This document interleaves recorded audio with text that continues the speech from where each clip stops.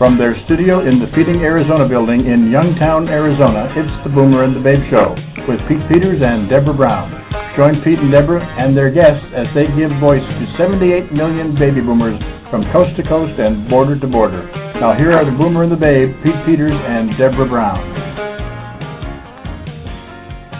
And yes, indeed, here we are, Pete Peters and Deborah Brown without Deborah Brown. And this is the Boomer and the Babe Show. It is Monday, 12/3/2012. It's amazing that here we are heading for the last, the short rows, as they say. And as far as the year is concerned, and just a matter of 2 days away from Christmas, where has this year gone? It's been a good year in many respects.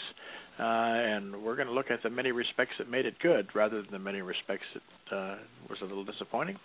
But nonetheless, it's over, and we're on to a new one very shortly, and we hope that everybody's looking forward to it fondly. So with that said, we want to invite everybody to go to boomerandthebabe.com, see everything else that we do, including publishing mini books and e-books, and working with people that are in the process of writing their books. Deborah does that, and that's what she's doing this afternoon or this morning, as the case may be, and that's why she's not with us today. She's spending a lot more time doing that than she ever used to, and that's a good part of what we've been doing this year, because that part of the business has managed to be growing and been somewhat stable. So that's nice.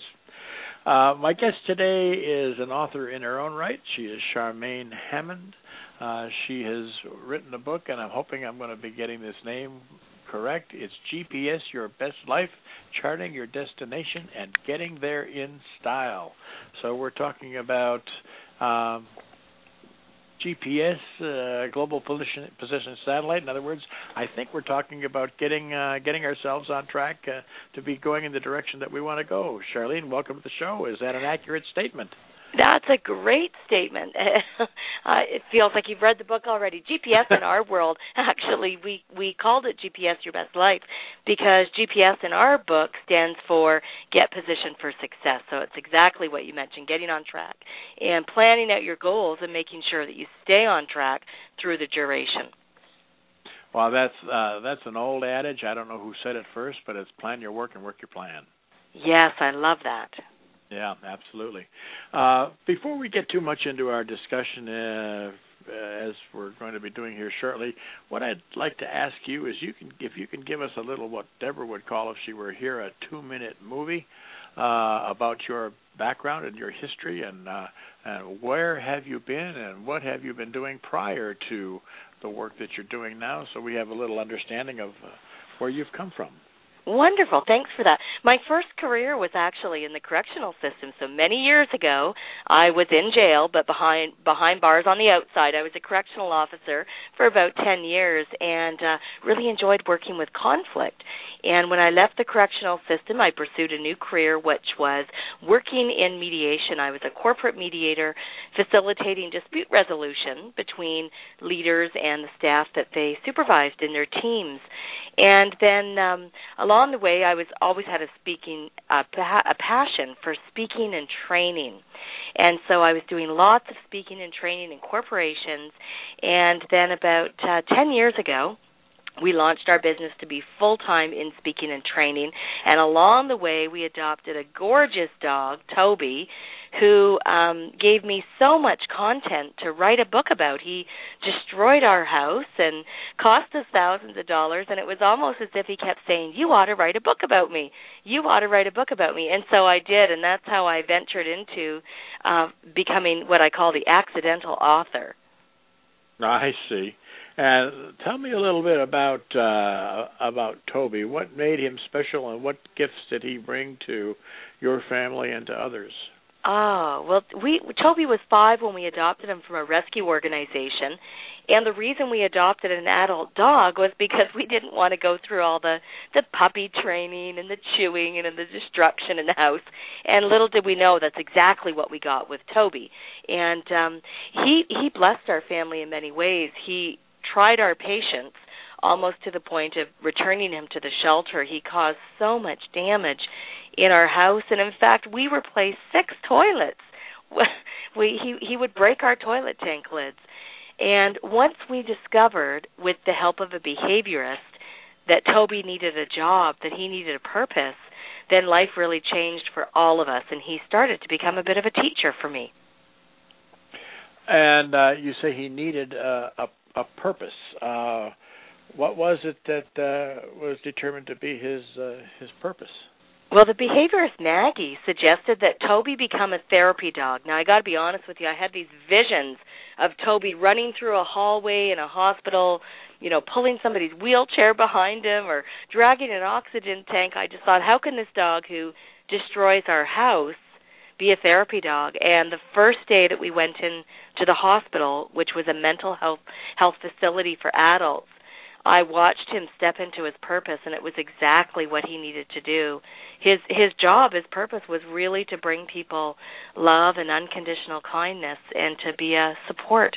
And that's what he did every Wednesday for 4.5 years. Wow, that's amazing. That's amazing. Beautiful. It is amazing how these dogs, these therapy dogs, in whatever line they're working in, whether they're leader dogs, whether they're dogs that help the handicapped and bring items to them and help them work throughout the day, or whether they just bring love and kindness. I was telling you before the show that we're familiar here in Arizona with an organization called Gabriel's Angels. Ms. Pam Gaber had her Weimaraner Gabriel, who was much the same, big ruckus dog, and all of a sudden calm and loving and laid there and had these kids that were victims of abuse and family discord and placed in shelters for their own protection and so on and so forth. He would bring them out of their shell just by being Gabriel. Yes. And being there and giving them unconditional love. And it's amazing the way these dogs, they have a sense, don't they? They do. They really do. And I remember, I love what you're talking about Gabriel, because we experienced something very similar with Toby. On the first day of his job, we had him suited up in a red bandana and the red therapy vest, and we had to check in at the hospital at the administrative unit. And so we walked in, and you could see his body language was different than he was at home, and he stopped by every single office. It took us forever to get to the unit because he wanted to stop and greet every single staff person. And then when we walked on the unit, it was almost as if he knew exactly what he needed to do. And I think he intuitively picked up on the patients that were a little nervous of a big dog, and he kept a respectful distance. And then there was ones who just wanted to cuddle and hold him. And, of course, he went right over them and put his head in their lap and nudged them to be cuddled. So it was amazing to see his ability to know what people needed and just simply provide. Right, and I see that here in my home also with regards to when people aren't feeling well or whatever. This dog that we have will go and lay at their feet or something, or just be there for comfort. So it's quite a sensation to watch. Yes. And quite a thing to behold when you can see it actually happening before your very eyes. Let's talk about a little bit more about this GPS project, this book. How is it that you came to write it? I know what basically it's about, but what is it that prompted you to say, boy, I need to write a book about this? Well, my friend Deborah and I, Deborah is the co-author, Deborah Kozowski, we were actually leading vision board workshops together and having a lot of fun helping people map out their goals and create a visual image, a vision board of what they wanted to do, be, and have in their life. And we saw the excitement of the workshop attendees when they'd completed their vision board, and we'd hear from them months later that things that they had set their mind to were coming true. And so Deborah and I thought we should write a book, and so together we wrote the book, and that was a really fun process because all my other books I had written on my own, and this was the first time that I had co-authored. So we wrote the book together, and it just launched actually a few weeks ago and hit the bestseller list. So what is the essence of the book? I mean, you're charting your destination, getting there in style. Getting there in style probably has something to do with it. But what is the essence? The essence of the book is really, it's broken into three components. So when we think about getting positioned for success, GPS, we first of all think about creating a list of goals, identifying and getting crystal clear on what we want to do in our life, what we want to have, and where we want to be. And for many people, they're going through life transitions. For example, they may have children who have now left home, or they're retiring, or they're changing careers, and so getting crystal clear on their goals. And then the second part is what we call mapping out the plan, just like you mentioned earlier in the show, mapping out that plan.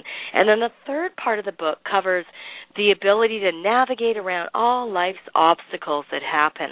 And the obstacles that we talk about could be people in our lives that are not supporting us or are not being champions for our goal. It could be money, it could be time, it could be life issues that just pop up and get in the way just when you think things are going good. So that's the process that we took to write the book, and then each of the clear sections identifies different strategies and tips and tools to help people get where they want to go in life. We've had several people on this show, frankly, that have had that have written books or have conduct seminars and webinars and do speaking engagements with regard to transition and many of the things that you mentioned. And they all have this information about living your best life. Everybody has something to do with living their best life or your best life. And I think it means something different possibly to every person. So what does it mean to live your best life as far as you ladies are concerned? I really agree with what you've said, that living your best life does depend on each person. Some people, living their best life means that they are financially free, for example, and have the ability to travel where they want. For other people, it's about being able to be actively engaged in philanthropy and giving back. Other people, it's pursuing higher education. So it's really individual, and when we think about living your best life, what's most important is about knowing what revs your engine, the things that you are passionate about, your purpose. And when you live your purpose and find time every day to set aside to be on purpose, life is a lot easier. And I've seen that in my own life, that when I get off purpose, when I start doing things that are not connected to my purpose, it seems like I'm hitting road bumps or just barriers. And when I get back on track, life is a little smoother. I see. I understand. Earlier, you also mentioned champions for your goal. What are champions for your goal? Well, one of the challenges that happens for people when they're setting goals is that a lot of people who are close to them, family and friends, they really want you to succeed. But sometimes they come from a place of fear where they don't want you to get hurt in the process of succeeding. You know, sometimes the journey to success means we have to fall down a few times and pick ourselves back up.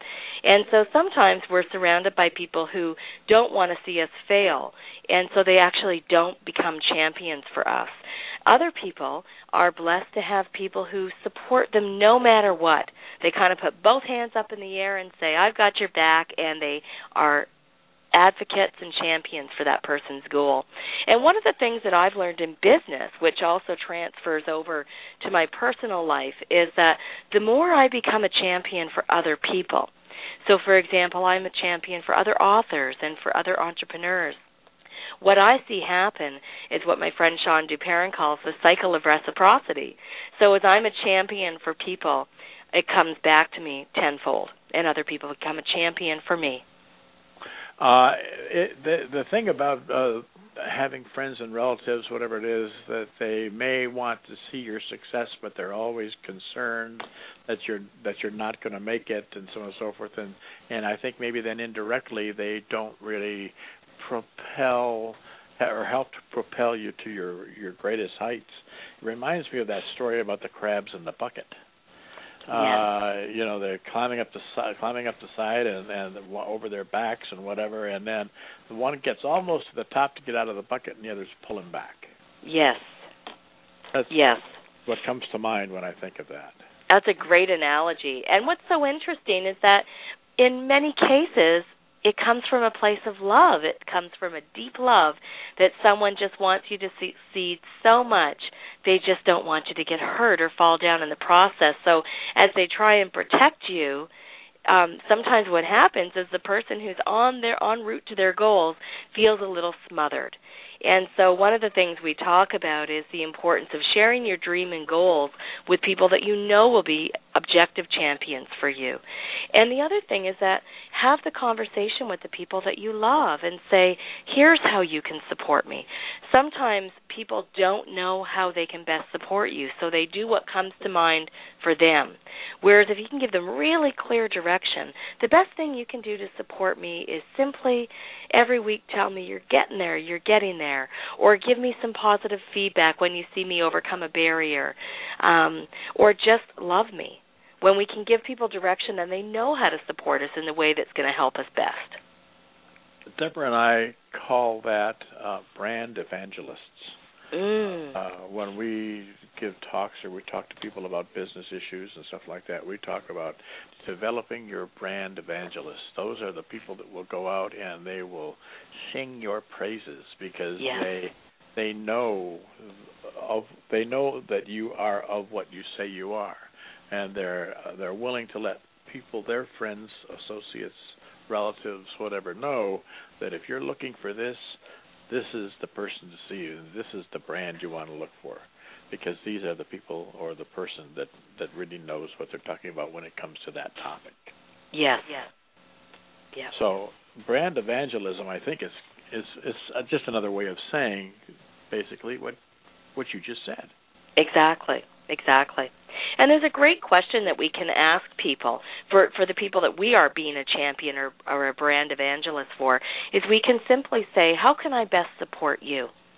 Because often what we think a person needs is not even close to what they need from us. So we simply have to put the question out there and do the asking them how we can best support them. Well, this may be a little bit off the topic, but I think it fits in because it's business related certainly, and a lot of this is I think business related as well as far as this conversation. When you're at a networking meeting and there's 20, 30, 40, hundreds, there's one that we go to here in Phoenix. It has 1,500 people in it. I mean, wow. What can you get accomplished with 1,500 people in 2 hours? But it's just one big mix and mingle.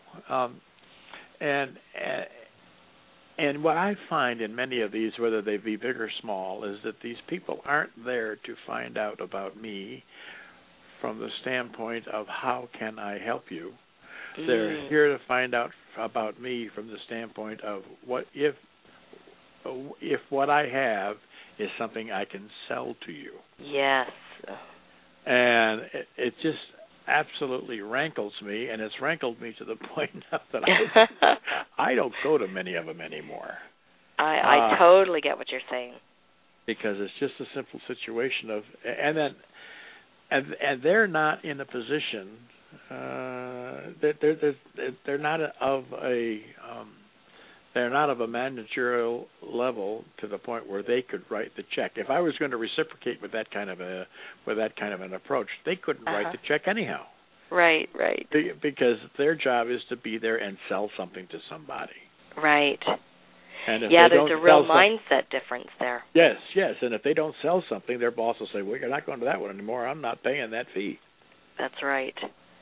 So what I need to do, and what we all need to do that are in business, and find out how we can help people genuinely and how people can help us genuinely, is work on a different level, work on a C level. You bet. And we don't always have that opportunity, do we? That's the problem. It is a problem, and I think what you're talking about is so important because it ripples out into all areas of our life. And what we've found is that when you come from a place of being very pure and authentic, and when you focus more on the relationship instead of what can I get from that other person, you focus on the relationship, which really is a different mindset. It allows you to actually have conversations that involve how can I be of service to this person. And that is such a different conversation. It allows deep relationships to happen. And what I've learned time and time again from networking meetings, when I go to a meeting with that mindset of how can I be of service to others, what always happens, 100% of the time, is that the person that I absolutely need to meet, who has the solutions to my problem or the answers to my question, seems to show up because I've come from a mindset of how can I be of service instead of what can I get. Right. It's what you put out there. Yes. And if you're putting it out there that you're doing nothing but taking, you're going to attract nothing but takers. That's what I've seen for sure. Absolutely. Well, one of the things that I found really helpful for me in the last couple of years going to networking meetings is I actually frame the meeting in advance. So I look at the meeting that I'm going to, and then I decide in advance how I want to show up in that meeting, and then what my goals for the meeting are. So I might say something like, I want to show up authentic, social, so that I can actually meet people and build relationships with them, and I want to show up in a way where I can serve others.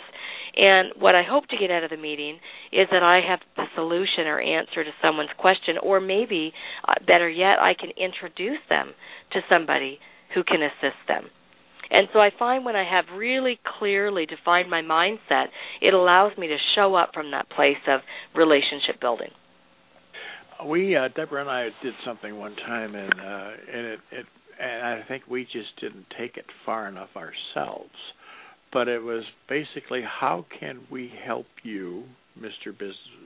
Fellow Businessman? What are your needs? Our Rolodex is your Rolodex. And, chances are we know a lot of people. We do the radio show, we do this, we do that, we network, we go here, we go there. Chances are we know or have met a lot of people. We may not know them really, really well, but we certainly know them well enough to have spoken with them for a half hour to an hour on a radio program. And we've gleaned something from them. So they're now in our Rolodex, so to speak, our mental Rolodex, if nothing else, or they're in the archive list of shows. Right. What do you need? Do you need somebody that can help you find direction in your life and business? I know this woman, Charmaine, who can help you do that. That's the kind of thing that we try to do. Is we try to be facilitators, if you will. Mm-hmm. Facilitate the conversation, not only between us and whoever our guests are, but between guests and other guests, or guests and people that need goods or services. And that seems to be working pretty well as we can make it work at this time. We still have to work more at it, but that's really one of our objectives is to be that facilitator. I think that's a great approach to business and to life because, like you just said, so many times we know the person or we're one person away from who that other individual needs to know. And the challenge is that a lot of people will not openly disclose what it is that they need or what they're looking for. And so what you're talking about, by putting the question out there, it starts the conversation, and then you're able to be that connector, the person who shares your influence with other people. And I just think that that's a big part of actually how we run our business, and I introduce people for radio shows and speaking engagements and business, and it's amazing to see the deep relationships that start to happen, and the people meet the person that they have to know. And if we didn't put it out there, they may not have had that opportunity. I understand that in the book, you and Deborah talk about obstacles that you need to navigate around, and some of these obstacles can get in the way of success. What are some of those obstacles? One of the obstacles is one that we touched on a little while ago, which is the whole concept of our mindset. And so when we come from a place of scarcity, or we have a mind tape going through our brain that says, I'm not good enough, I'm not worthy, I can't do it, when those are the messages that we're feeding ourselves, it really sets us up for failure, not success. So we have to, first of all, get a mindset that supports our success, and that's really going to help us achieve our goals. And for many of us, that's a lot of work because we've had these programs playing in our brain over and over and over again, many people since they were children. And so one of the strategies that we talk about in the book, and we actually encourage people to buy recipe cards or index cards and write the statements on there, and we call them I am statements. And so instead, if a person had a tape playing in their mind that said, I'm not good enough, they could change the wording to say, I am good enough. I am strong, I am courageous, whatever words are going to support you, and then write them on an index card. And I actually have mine in my wallet, in my purse, in my glove box in the car, in my briefcase, and I carry them with me wherever I go. And when I'm having a bumpy day, I pull those out, and it changes my thought process. Absolutely. For those that are listeners to this show on a regular or somewhat regular basis, chances are pretty good that they know that I have been, and I still am, but I just don't do it as much anymore, an avid golfer. And we have a show that we do called Straight Down the Middle, and there was a woman on, a former LPGA pro, just last week, talking about a lot of the mind things, and she is a mind coach with regard to getting your best performance, whether it's in business or in sports or whatever the case might be. And I was relating this subject to her, the topic to her, that as I approach a water hole on the golf course, one of the things that I always hear myself saying is, don't hit it in the water. Don't hit it in the water. What are the last words that I put in my mind? Hit it in the water. And guess where it goes? It goes in the water. Isn't that the truth? Oh, my goodness. Yeah, so I mean, it really is a lot of what you tell yourself and a lot of self-talk, isn't it? Yeah, it really is. And years ago, when I started learning about the power of our brain and our thoughts and our feelings, I started creating a morning exercise for me that has just changed my life so much. And it's a simple exercise. When I wake up and I roll out of bed, doesn't matter how I feel physically, if I'm in a good mood, or still waking up, when my one foot hits the floor, I say thank. And when my second foot hits the floor, I say you. And I always start my day from a place of gratitude. And I will say that the days that I miss doing that because I'm rushing to get out of bed, my day just feels a little off. So I think there's something to it when we start from gratitude. And then what I do is when I'm making my way to the washroom to start getting ready for the day and doing my hair and makeup, then I look at myself in the mirror and I do what's called framing my day. And I talk about how I want to show up in the world that day and what I'm going to contribute to the world. And I find that when I do that, it just helps me it makes me feel like I have maybe a little bit more control over what might happen to me, or a little more influence over my day. Is that what you talk about in the book when you're talking about getting clear? We do. We absolutely do. And we talk about really getting clear on your goals. A lot of people, an example is I hear a lot of people talk about regrets. I wish I had done this. Or, I wish I had taken that trip around the world. And they come from a place of regret. And what we try and do is help people focus on what their goal is, to get really crystal clear. And I'll give you some examples. When I was doing a vision board once, I had put on a vision board that I wanted to have to be a best-selling author. And it was funny because in a little tiny circle that was maybe an inch by an inch, I had cut out something out of a magazine that said movie. And I had totally forgot about that. And when our book on Toby's terms got signed to become a movie, I was so incredibly shocked and excited and overwhelmed. And my husband pointed out, he said, Charmaine, it was on your vision board all along. You saw it. I'll be darned. Isn't that something? It is. So being crystal clear on what we like, on what you want to do or be or have. And when you write it down, whether you write it down or do something like a vision board, what happens is your brain really starts to get locked around your goal. And it helps the planning process become a little easier. Absolutely. Good information, very, very good information. Before we go much further, Charmaine, what I always do at about this point of the show is I have a little commercial package that I play. So we're going to do that, and then after about 2.5 minutes, we'll come back to conclude our conversation. We'll be right back after this. Boomer the Babe are the publishers of Boomer Series books. Our authors have their own shows on the Boomer the Babe network. We encourage you to listen. Ron Naraki, author of the forthcoming book, The 10 Commandments of Investing, is the host of Wealth DNA, a financial show about real estate investment. Learn how to build and manage your portfolio. Ron hosts the show, and he always has good information to pass along, as do his guests. Listen to Wealth DNA on the second and fourth Monday of the month at 8 a.m. Arizona time. Tom Liggering's another Boomer Series author. His book, Success or Failure, The Choice is Yours, is the basis of the show he does with his broadcast partner, Dr. Terry Munther.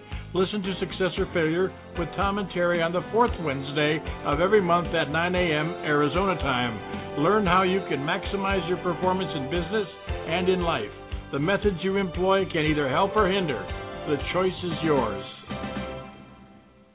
Before you book your next round of golf in Arizona, go see what golfers just like you are saying about the courses you want to play at golfmix.com. While you're there, write a review of the last course you played and get $10 off your next purchase at Vans Golf Shops. And enter into our Greenskeeper of the Year contest for a chance to win a foursome at the home of the Waste Management Phoenix Open, the stadium course at TPC Scottsdale. So check out Golf Mix, Arizona's leading golf course review site and mobile app. What are you waiting for? Get in the mix!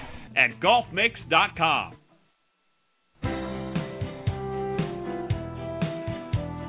The Boomer and the Babe are proud to be affiliated with Valley View Community Food Bank, where the food is always free. Valley View is now serving Phoenix from their new 36,000 square foot location at West Peoria and 107th Avenue in Sun City, Arizona. The new location houses the food bank, Feeding Arizona, and the Valley View Thrift Store. Feeding Arizona delivers food to other food banks and food pantries that are in need. If you're looking for a 501c3 to support, go to valleyviewcommunityfoodbank.com. All donations are welcome, be it food, money, or volunteer hours. No donation is too small.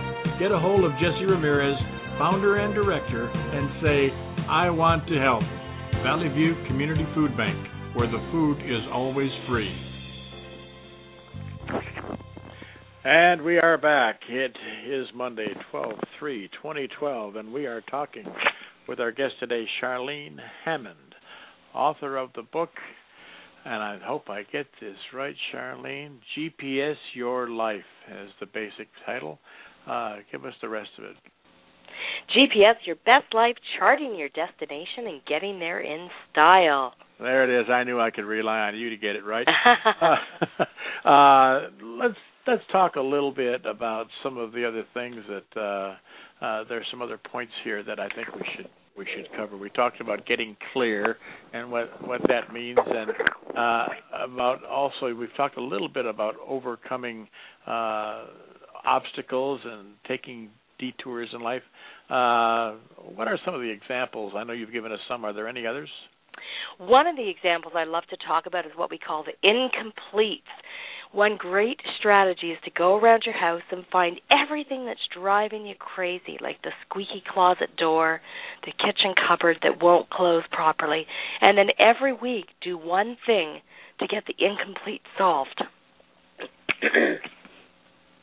That's excellent. Deborah's got a whole list of incompletes for me right now, as a matter of fact. I mean, the light over the stove, the fluorescent light over the sink, the refrigerator light that we think goes off when the door closes. Oh no, it doesn't come on when the door opens. That's what it was. I've never been in the refrigerator, so I don't really know what it does when the door closes. But I mean, there's all kinds of incompletes that we've got, and I can see where that would be beneficial because it just simply doesn't nag at you anymore. It doesn't gnaw at you. Exactly. And because I know what happens is if I don't get them done, or if she doesn't get them done, I say, "Haven't you done that yet?" Or she'll say, and it just becomes when are you going to get to that? When are you exactly, get to that? Exactly. And it becomes an irritation. Exactly. It does. It's like that little burr in the saddle or that little sliver in your finger. You can't quite get to it, but you know it's there all the time. Exactly. Does everybody have a true purpose, or is it a lot of people just don't even know what it is, don't think about it, don't care about it, they just kind of wander off meandering through life? I think that people find their purpose in different ways. I think that some people actually know what their purpose is. I think musicians and artists, they're kind of born into their purpose. They are doing their purpose right from a young child. Then there's other people like me who their purpose actually found them. I had no idea I wanted to be an author. Then we adopted Toby, who really forced the situation on me. And then I think some people, their purpose changes through life. and it changes as they take on new experiences and endeavor on new different goals and projects. I think of a lady that I know who her purpose has changed many, many times, but the theme for her was always that it was around helping people.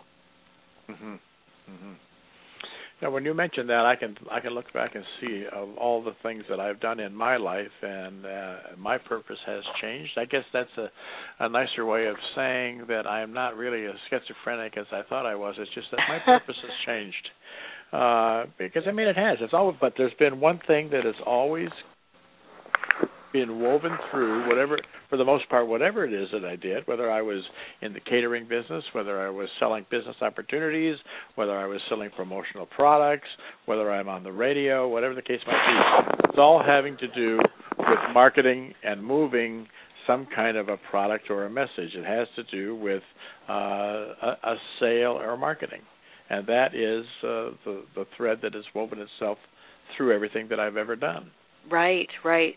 Yeah, I see that with a lot of people where there's that thread. And I think for me, same thing. The thread has always been about sharing a message with other people. And I've done that through the work I did in corrections. I've done that through mediation and, of course, as a speaker and trainer and now an author. It's more about the how we share the message has changed for me through life. Yes, I imagine your message was presented one time when you were a corrections officer than it was when you were a speaker. Yes, that's so true. One was a little bit more, shall we say, direct. Yes, that's a great way to look at it. Yes. Oh my goodness, I cannot. I have my stepson's wife is in corrections, and I just, oh my gosh, I shake my head whenever I think of ladies that are in the corrections industry, and I just go, wow. I mean, whatever possesses, and maybe you can answer this, what possesses a woman to be involved in corrections? Oh, what a great question. When I was a teenager, I knew I wanted to be in a career that was helping people. The challenge was I didn't know in what way, and I remember, I think it was grade 10 or 11, I wanted something that was exciting, and that's how I became involved in the desire to be a correctional officer. What I really loved, though, was when I left the jail system and went and worked with young offenders. That was really my passion. It was sort of like I had to find the right way for my passion for helping people to come out. And when I left the adult prison system, went into group homes and correctional facilities with young offenders, it really allowed me to grow and to give back the way I wanted to. Well, I had occasion in my catering life. I had occasion. There was I don't know what the proper term is. It a halfway house for offenders that are coming out of prison and trying and trying to assimilate back into society. And this house of men was involved in doing whatever they could as groups. They would come out and they would work fairs and events and so on and so forth. And the fees that they earned would be paid to the household, and the household would do whatever they did with them, a sign or give some out or whatever. I don't even know. But I do know that in many instances, these were really, really good, strong, hard-working people, and they were there to prove the fact that they were not going to be offenders anymore. And right. And trying to make their way back. And it was I was very disheartened at one point, because I had met this one gentleman, and he was working and doing some cooking for me on some specially large catering events, some outdoor catering events over in San Diego for the San Diego Chargers, and he was just a whiz. I mean, this guy was a phenom around the grill, and flipping burgers and dogs and sausages, and I mean, he really knew his stuff. He knew exactly when to take them off, exactly when to put them into broth, the whole thing. And I asked him, I said, where did you learn to cook like this? He says, I'm ashamed to say I learned it in prison. Wow. And I wanted him to come again whenever I had the opportunity to use him. And I called and I said, I need to have this gentleman. And he said, well, unfortunately, he had a setback and he's back in prison. Oh. And I went, oh man, this really stinks. This really stinks. And there were alcoholics or drug offenders or whatever. There was no hard crimes, like there were no rapists and murderers and things like that. But it was primarily substance abuse. And he had a relapse, and he's got it. These people have to be fighting a battle, but anything you can do to help them, it does make you feel good when you can help them. I know that for a fact. Yes. So yeah, I certainly saw that too in my career. That and it's an interesting conversation. I remember talking to a lot of the more the adult offenders, not so much the young offenders, about what led them off track. Many of the people in prison, oh my gosh, I met some most exquisite writers and authors, and some of the inmates who were incredible at woodworking or at art. And so it always amazed me what led them off course. How did they get so off track? And it was really interesting to hear the answers. But what I heard over and over and over again was that when they were on track, that they made different choices in their life. So when they were connected to what their true passions were, now, of course, the gentleman didn't like to call it passions, but your purpose, true calling, however we want to define it, life was easier for them, and they made different choices. Mm-hmm. Mm-hmm. Well, it's too bad that some of them can't make the right choice on a regular basis. Yeah. We've talked about GPS as it pertains to business a fair amount during the show. Is there anything else that you could give some business people information about how to position their business for success? Sure. One of the important elements of setting up your business for success and GPS in your business is around resolving issues. And this is critical because a lot of times in a team environment or a business environment, there's issues or unresolved conflicts that are kind of going on under the surface. And everybody knows about it, but nobody's talking about it, or at least they're not talking directly to solve it. They're talking to each other behind closed doors. And that really gets in the way of success. It gets in the way of family relationships at home because we bring the issues home. It gets in the way of workplace relationships. So we talk about the importance of clearing up the old issues, getting rid of the junk that's in your trunk that's blocking you from success. And I know many of the businesses that I've worked with, whether they're small business or large industry, when they invest in the people, really good things can happen on a success level. Yes, I agree with that 100%. Invest in the people, and it does a lot for your business. There's no doubt about it. Yeah. Well, there's a quote that I love by Judge Esty, and Judge Esty says, "Conflict is not like wine. It doesn't get better with age." I just love that quote. Isn't that great? No, it's true.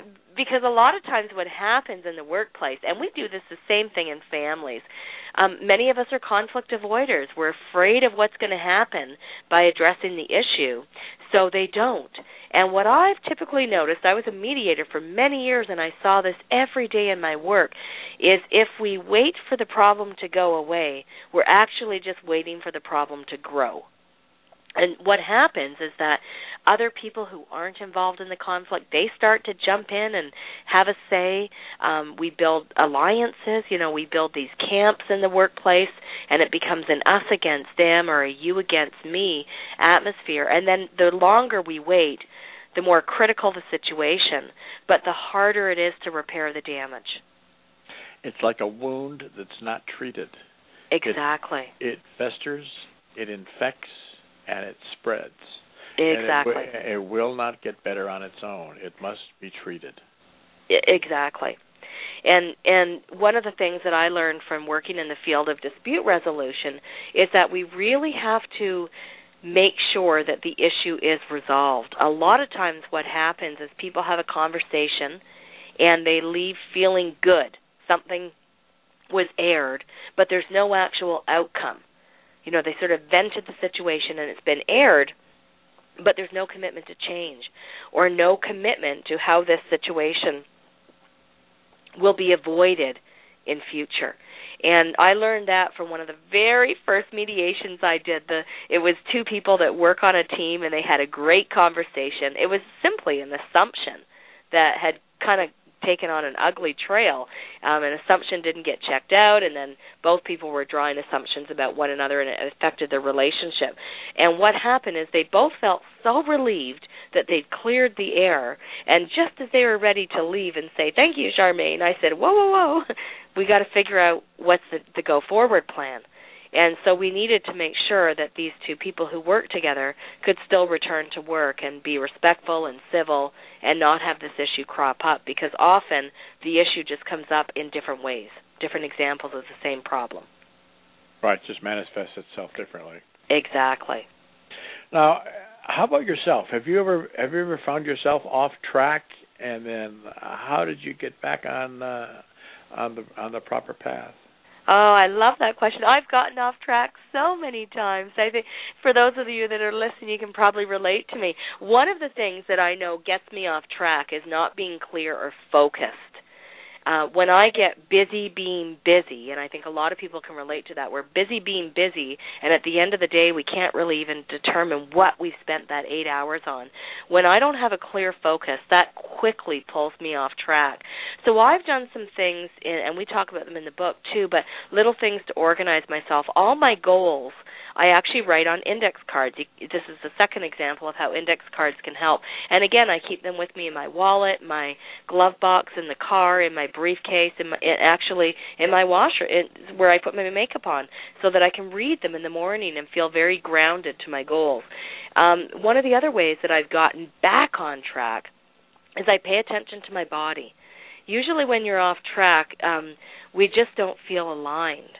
We just feel off. And I can't even think of a good word to say, but, you just feel off. Something feels a bit clunky in life. And I've learned to pay attention to that and then to quickly put myself back in gear and get back on track. Pay attention to being clunky. Yes, exactly. Our body does give us so many signals. I can think of, if we talk about conflict, a lot of people, as soon as a feeling of disagreement happens in a conversation, their gut gets a knot in it, or their jaw feels tight, or they sort of zone out. So our body gives us lots of clues when we're off track or when we're really uncomfortable, and the best thing we can do is pay attention to them and change course. Deborah refers to things that we're doing when we get ourselves really scattered. I mean, sometimes, but she does books. She does the books part, the publishing part of what we do. Uh-huh. I do the radio part of what we do predominantly. Now, there's a little bit of crossover there, because we do work together. But for instance, if I say I'm going to add another show, for instance, I've got the Boomer and the Babe National Show that we're talking about now. We've got an Arizona show. We've got a golf show. We've got a Making It show. We've got 3 other people that do shows on our network. And I said, I want to add another show. And she says, you are going off the deep end. You need to pick up, she says to me, you need to pick a lane and stay in it. Yes. What does that mean to you? Oh, that's so true. I'm one of these people that I think I might be like you. I like a lot of variety. I like challenges. And so I often get excited about an idea. And I think my husband is like Deborah for you, because he always brings me back to the lane. A lot of times, many people have a way of working that they get almost to completion, and then they change course. They go on to something else. And I'm like that.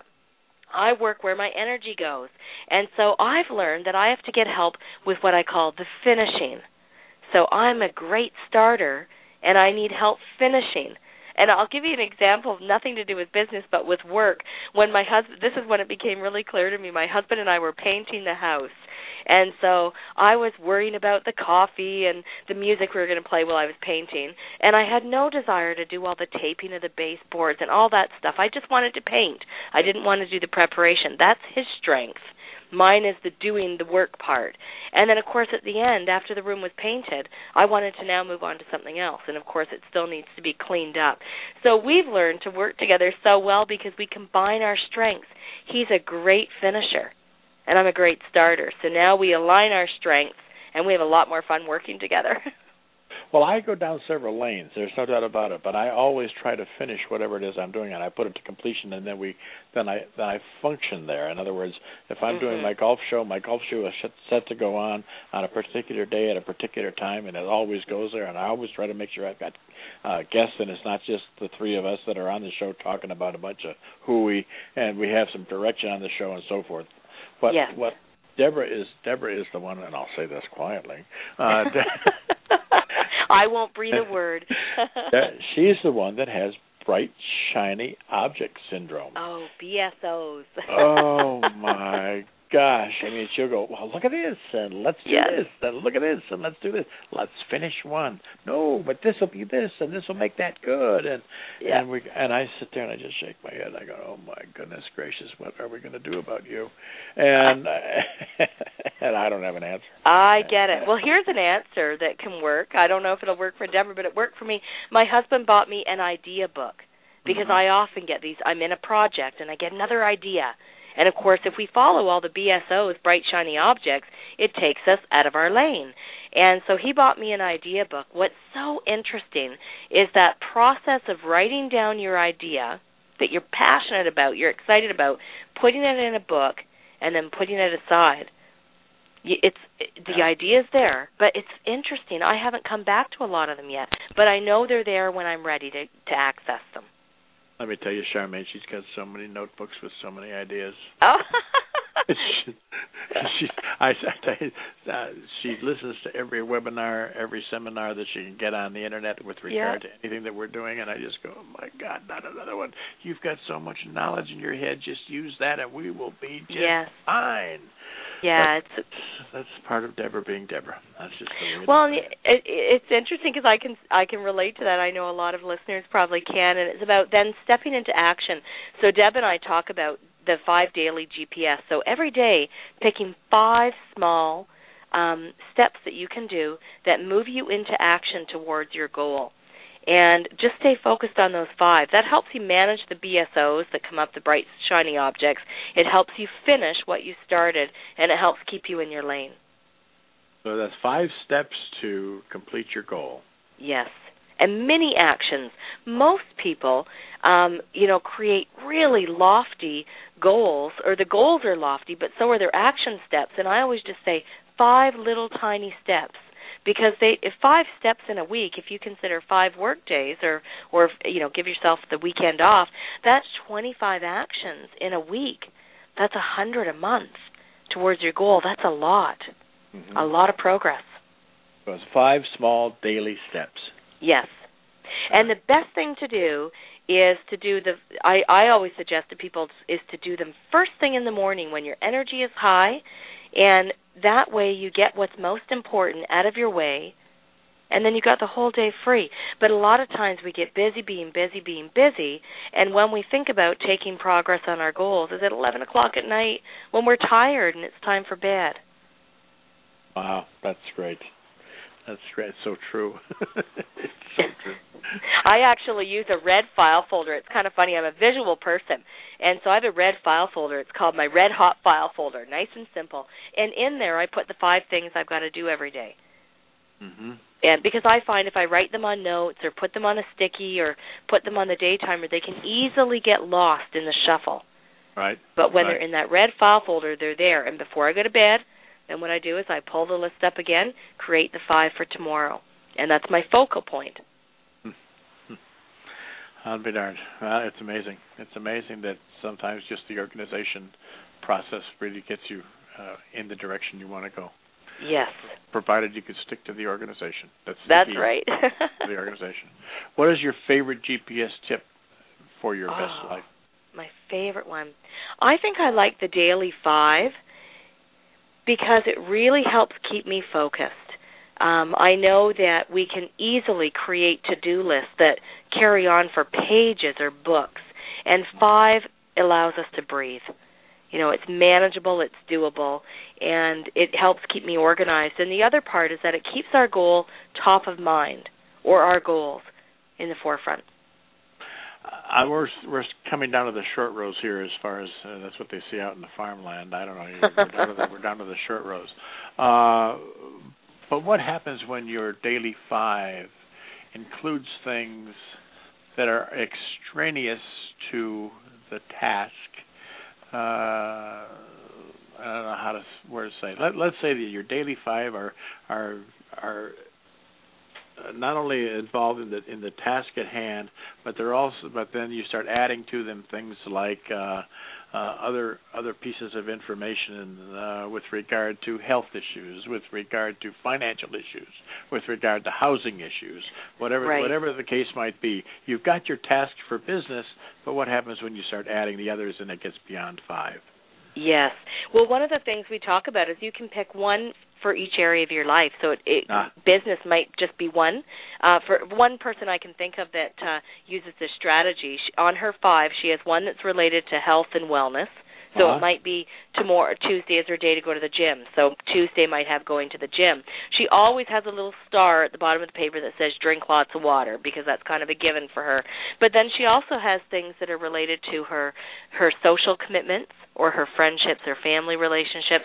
She has something related to her job, her business, and then she also has something that's related to her bigger goals. One of her goals is around travel. And so she has goals or action steps that are focused on her planning out this big journey that she wants to go on. I see. So you can certainly break it down, chunk it down into various facets of your life. Right. Well, that makes it doable. No doubt about it. That's right. Yeah. And it's all about making it doable. Well, Charmaine, tell us, this is your opportunity here. Always at the end of the show, I ask the guests to give us your shameless self-promotion. Anything you want to tell us about what you're doing, anything that you want to sell? You want to sell a book? Whatever it is. How people can get hold of you if you're doing seminars and speaking and so on. So this is your opportunity. Thank you. So for people who are interested in GPS Your Best Life, the book, and some of the work that we're doing, the workshops we're doing, they can go to gpsyourbestlife.com, and people can also find me and the work that I'm doing in the area of training and speaking at hammondgroup.biz. That's HAMMONDGROUP.biz, B-I-Z. Very good, very good. Well, it's been an absolute pleasure talking to you today. This hour has gone by very quickly. It did. It did, didn't it? It did. I'm going to give you a call shortly after the completion of this show. When I've wrapped it up, I'll give you a call. There's a couple of other things I wanted to mention to you off air, and we'll be talking very shortly. And I appreciate your taking the time to be my guest today. Oh, thank you. I had a lot of fun, and thank you so much for having me on the air today. I appreciate that. It was my pleasure. Thanks again. Thank you. Okay, that was Ms. Charmaine Hammond, and we're talking about GPS Your Life, and it's really a lot of interesting information and a lot of conversation about how you can make the best of your life and best of your business, best of everything else that you're involved in, and how you can make sure that you're heading in the right direction. So you can go to Charmaine Hammond. You could Google Charmaine Hammond. I'm sure you'll be able to find her that way. And the book is GPS Your Best Life. And the other book that she's involved with, she wrote with, is On Toby's Terms, also going to be a movie. Go to that website as well. Be sure and Google that, and very interesting information about the dog Toby and what it has meant to her and what it's developed through that dog. So with that, we're going to say goodbye today. We'll be back again tomorrow with another fine guest, another good conversation. We hope you join us at that time. Have a great day, everybody. Take care.